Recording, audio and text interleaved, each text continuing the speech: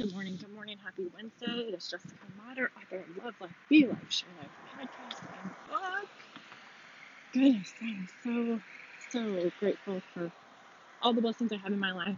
I'm reading this amazing book called The Magic, and it just helps you have more gratitude for what's in your life. And I want to share some amazing news with you. So The Secret is out. We had an amazing launch on Thursday night at our international convention. So excited for everything going on with that. And we have, just some amazing ways to get connected, to be a part of this community, to enjoy some good food, some good drinks, and just have fun, right? I think our world has been really rough and really heavy on people. And, it's time to get back to having fun. It's time to get back to spending time with people and what matters most. Come to these events. If you want to wear a mask, you can wear a mask. If you don't want to, you don't have to.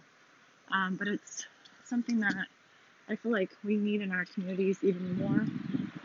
So if you're in an area where you want to find out if there is an event, let me know and I can get you the closest event. If you're in Kansas City, there's one that's in Phillipsburg, Missouri tomorrow night, Thursday, the 12th, and then the 13th in Columbia, Missouri. So text me 816-797-5869. I'm offering a special prize for all the guests.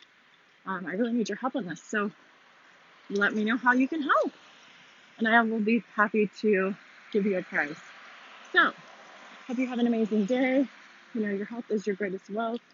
I'm out for a walk right now. I feel like I'm always on a walk when I talk to you, but it's just kind of what life looks like right now. So I'm on the go, I'm on the move, making things happen. They say you either, there's some people who will watch it happen, some people will make it happen, and others will wonder what happened. So, are you going to be the one who makes it happen today?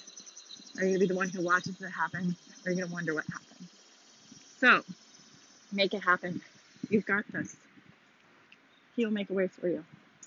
Just know that you are light, you are loved, and, you deserve this.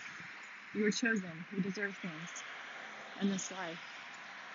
But you can't get those things if you sit on the couch all day and watch the TV. So, get out, expand your mind, read a book. Even 10 pages a day makes all the difference. Get some steps in.